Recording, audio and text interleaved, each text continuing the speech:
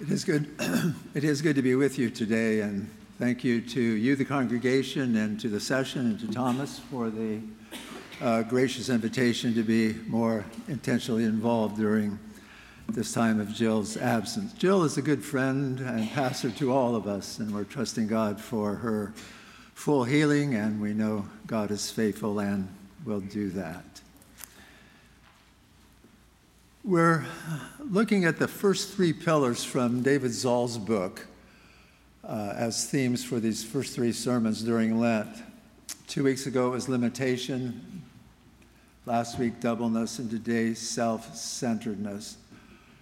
I think I did take a jab at Thomas last week and say, thank you for giving me self-centeredness.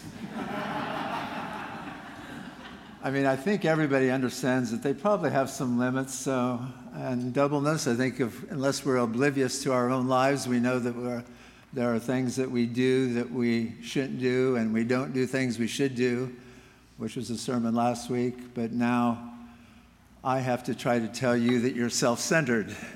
So thank you for your thoughtfulness, Tom. You got this. The scripture I want to use is from Galatians chapter 2, verses 15 through 21. So let us hear the word of the Lord.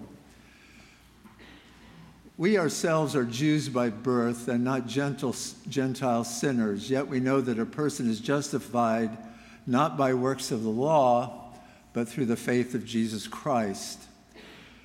And we have come to believe in Christ Jesus so that we might be justified by the faith of Christ and not by doing the works of the law. Because no one will be justified by the works of the law, but if in our effort to be justified in Christ, we ourselves have been found to be sinners, is Christ then a servant of sin? Certainly not. But if I build up again the very things that I once tore down, then I demonstrate that I am a transgressor. For through the law I died to the law, so that I might live to God. I have been crucified with Christ, and it is no longer I who live, but it is Christ who lives in me. And the life I live in the flesh, I live by faith in the Son of God who loved me and gave himself for me. I do not nullify the grace of God, for if righteousness comes through the law, then Christ died for nothing. I'll be reflecting on all of this text to some degree, but I will particularly focus on verse 20. I have been crucified with Christ, and I no longer live, but it's Christ who lives in me. The life I now live, I live by faith in the Son of God, who loved me and gave himself for me. O Lord, open our minds and our hearts by your Holy Spirit so that we may hear what you have to say to us today. I pray in Christ's name, amen. My in-laws lived in a small town along the Jersey Shore. We loved visiting there. We could walk to the beach from their house. One Saturday morning, I was sitting along Main Street, drinking my coffee. It was a festive day, very crowded, people coming down from New York City on weekends, traffic just crawling along. Suddenly, I heard a voice, "Hold it." Then again, a little louder, "Hold it." And then again at the top of his lungs, "Hold it." I looked up, and a man was standing in front of a car that was rolling forward. He was blocking the car from moving into the intersection because a young couple pushing a stroller was crossing the street, and he didn't think the car was going to stop, so he ran out in front of it. This busy, crowded Saturday morning, and this man with his hands on the hood of a car, "Hold it, hold it." And when the car kept inching forward, "Hold it."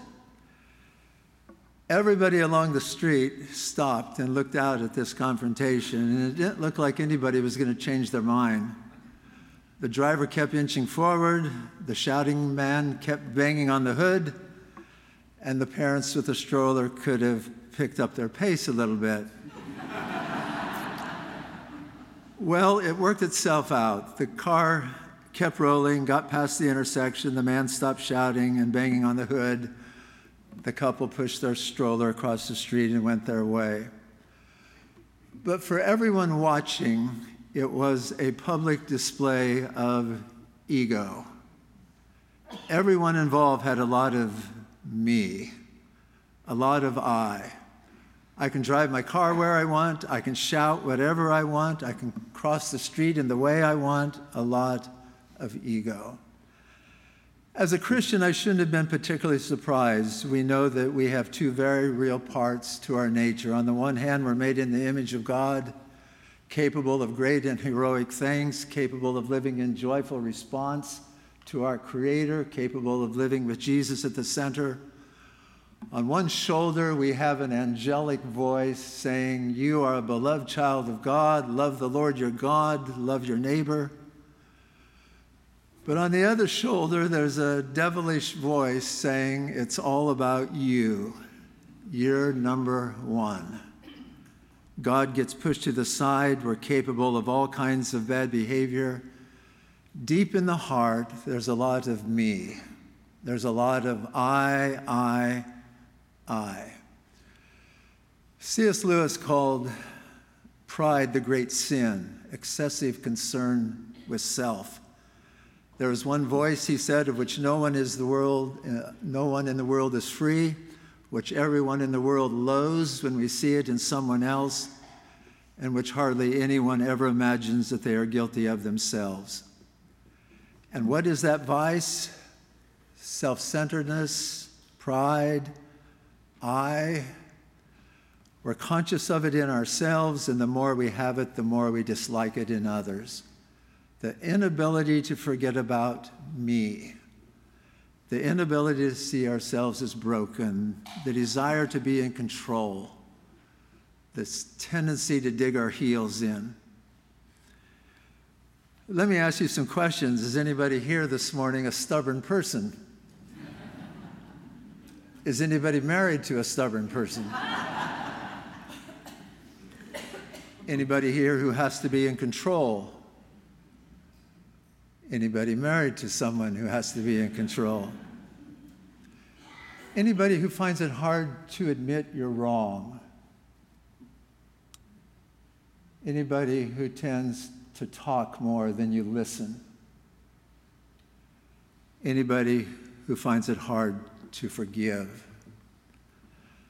Self-centeredness, pride. We all struggle with that voice on the shoulder telling us to push God to the side and put ourselves at the center. We tend to view ourselves favorably, is how David Zoll describes it in his book. We tend to view ourselves favorably. We have a self-serving bias. It shows up when we get so upset when things don't go right. It shows up when we're super self-conscious of how we're being treated. I, me. My middle name is Albert. It was my mother's maiden name. My grandparents, Henry and Marie Albert, were born in a village along the Volga River in Russia.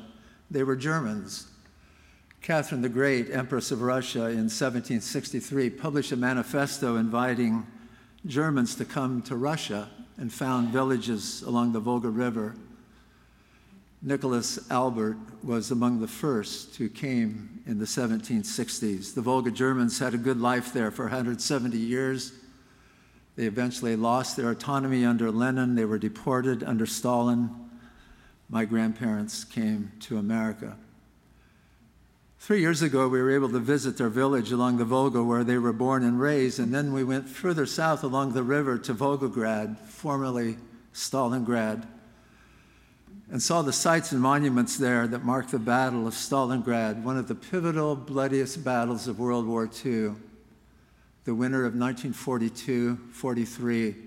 Horrible brutality on both sides.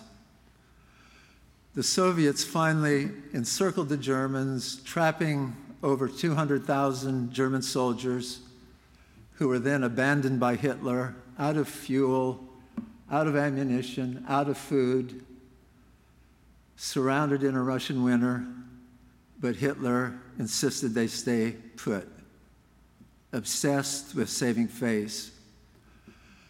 An historian of the Battle of Stalingrad says that thousands of soldiers were sacrificed simply because, quote, personal pride was at stake.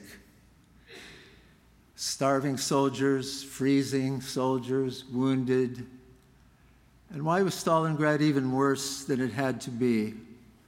Personal pride was at stake. I. That may seem like an extreme example, but as Christians, we have a realistic view of human nature. It's not just tyrants who have difficulty with I, it's all of us. If we're honest and if we affirm a low anthropology, we know it's all of us. We all have difficulty with I. It's a vice of which no one is free. As Lewis said, we loathe it when we see it in others and rarely see it in ourselves. It impacts the world we live in. Pope Benedict, when he reflected on the state of the world, said it's a world whose ultimate goal consists of one's ego and desires. One's ego and desires. And it's not only the world out there, it impacts our personal relationships. Several artists have recorded the Roger Miller song about marriage, two people each having so much pride inside that neither side forgives. A culture of ego and desires, people with so much pride that neither side forgives. It's why the gospel is such amazing good news. It's why Jesus and his cross are so important. I have been crucified with Christ, said the Apostle Paul. I have been crucified with Christ, and it's no longer I who live, but it's Christ who lives in me. Have we seen the cross in quite that way? I, says Paul, was crucified there with Jesus, that prideful, self-centered me, that stubborn, controlling me, was nailed to the cross with Christ. Do we really appreciate what happened there? We rather blithely say Christ died for our sins on the cross, but do we truly appreciate the new life and forgiveness found there? And do we recognize the example there for how we're supposed to live right now? Paul here in our reading from Galatians is talking about justification. It's a big fancy word, but it really means something very simple. Justification is the good news that sinful, broken people, all of us, are accepted by God through Christ's self-giving on the cross. Whatever our background, whatever our social status, we're all restored to God the same way. We're justified by God's gracious act in Jesus Christ. God accepts us not by what we've done or haven't done, but accepts us by what Jesus has done out of his mercy, love, and grace. He was the obedient Son of God who on the cross died for us, the disobedient. He was the sinless who died for us, the sinners. He's the crucified one who's also now the resurrected one. We simply come with empty hands, acknowledge our self-assertion, acknowledge the I who wants to run things, and instead of trusting we trust Jesus. And there's an amazing change. There's something about us that's never the same. No longer is it I, but it's Jesus, Jesus, Jesus. Paul's personal confession becomes your personal confession. I have been crucified with Christ, and it's no longer I who live, but it's Christ who lives in me. The life I now live in the flesh, I live by faith in the Son of God who loved me and gave himself for me. One of the downsides of social media is what critics call exaggerated self-display. I will get online. I will tell you what I am doing at this moment. I will tell you how I am feeling at this moment. I will show you where I am at this moment. Exaggerated self-display. display. Compare that to what Paul said in another of his letters, the first letter to the Corinthians. Paul said something very interesting. He said, I die daily. I die daily. Every morning when I get up, that part of me that wants to push itself forward, every day that self-absorbed part that wants to make a scene, every morning when I get up, that part of me that wants to make me number one, I crucify it. Every day, that part of me that wants to live only for myself, I die to it. I die daily. I die daily. One of the joys of my pastor years in California, the West Coast, was occasionally sitting under the teaching of Dale Bruner. Dr. Bruner is emeritus professor at Whitworth University in Spokane. He's now retired and lives in Pasadena. Wonderful teacher of Scripture, an insightful theologian. And one thing that makes Dr. Bruner's teaching style unique is he'll have a blackboard or an easel, and he draws stick figures to make his point. Here's this profound Bible teacher, and he's drawing stick figures. When he draws a person, well, there's the body, there's the legs, there's the arms, there's the face. He's a master at making Scripture come alive, or church history, or culture, by drawing stick figures or symbols. He's legendary for his teaching style. What does a self-centered life look like? Well, he draws a heart. And sitting there in the heart, he draws a big S through the heart. Self dominates the heart. It's me and you. We're in control. Then he draws another heart, draws a cross through the heart. Christ in control. It's what Paul's getting at in today's scripture. When he says, I have been crucified with Christ, the verb is in a tense. It means something that happened in the past whose effects continue into the present. Something happened in the past, the cross, but it's relevant right up to this very day. Your current condition is that you died with Christ. It's not a long time ago thing. You partake of it right now in your present life. And it's why you can say it's no longer I who live, but Christ lives in me. The self-serving I was crucified. You're alive. You're living out the reality of what happened on the cross. And what is it that happened on the cross? I have been crucified with Christ, and it's no longer I who live, but Christ who lives in me. The life I now live in the flesh, I live by faith in the Son of God who loved me and gave himself for me. There's now more of him and less of us. John the Baptist said of his relationship with Jesus, he must increase, I must decrease. Does that mean we become perfect saints? No. Does it mean we never sin? No. Does it mean we're always able to forget our self-centered selves? No. What it does mean is when I is crucified, when it dies daily, something amazing happens. You actually become more truly yourself. You actually become more uniquely you. In dying to self-life, you gain true life. You're free. You're no longer captive to I. Self-centeredness is burdensome. It really is. Always having to make sure you're getting your fair share. Always having to shape the world around you. Let go of that. You'll actually become more truly you. And, says David Zoll, you'll become a more forgiving person, forgiving of yourself, forgiving of others.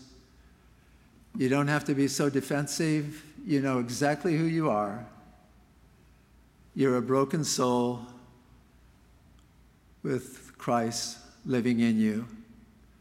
And that makes it so much easier to be kind and loving and understanding.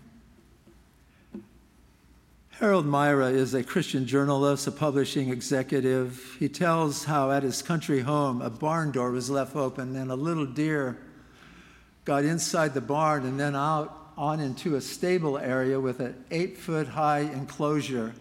Couldn't get out. So the deer stepped back from the fence, sort of measured it, and ran up, jumped, hit the fence, fell back, picked himself up, shrugged it off, jumped, hit the fence, fell back down. On the third attempt, he jumped, hit his neck, landed with a smack on the ground, and Harold Myra thought, oh my, he's broken his neck. The deer lay still, his eyes were moving, his head moved a bit, but so afraid, terrified. Harold Myra crept over slowly, spoke softly, you're going to be okay. Let me take care of you. Patted him gently, rubbed his side. And when he thought the deer trusted him, put his arms underneath, picked him up, carried him out through the stable, through the barn, into the grassy field. And in a moment, the little deer stood up, shook himself off, and ran into the woods. Harold Myra went back to his house and he wrote in his diary, oh, how like that little deer I am. I try to be so in control. There are barriers in my life I think I can jump over no matter how high the walls. I really think I'm confident enough, in control enough, smart enough, good enough that I can jump over any barrier. And it's only when I run smack into a wall that I can't get over, and I'm lying helpless on the ground, faced with transition in my life or loss in my life or something I can't conquer. It's only when I'm at the end of my rope that I finally lie back and in my fear allow you, Almighty God, to carry me and set me free.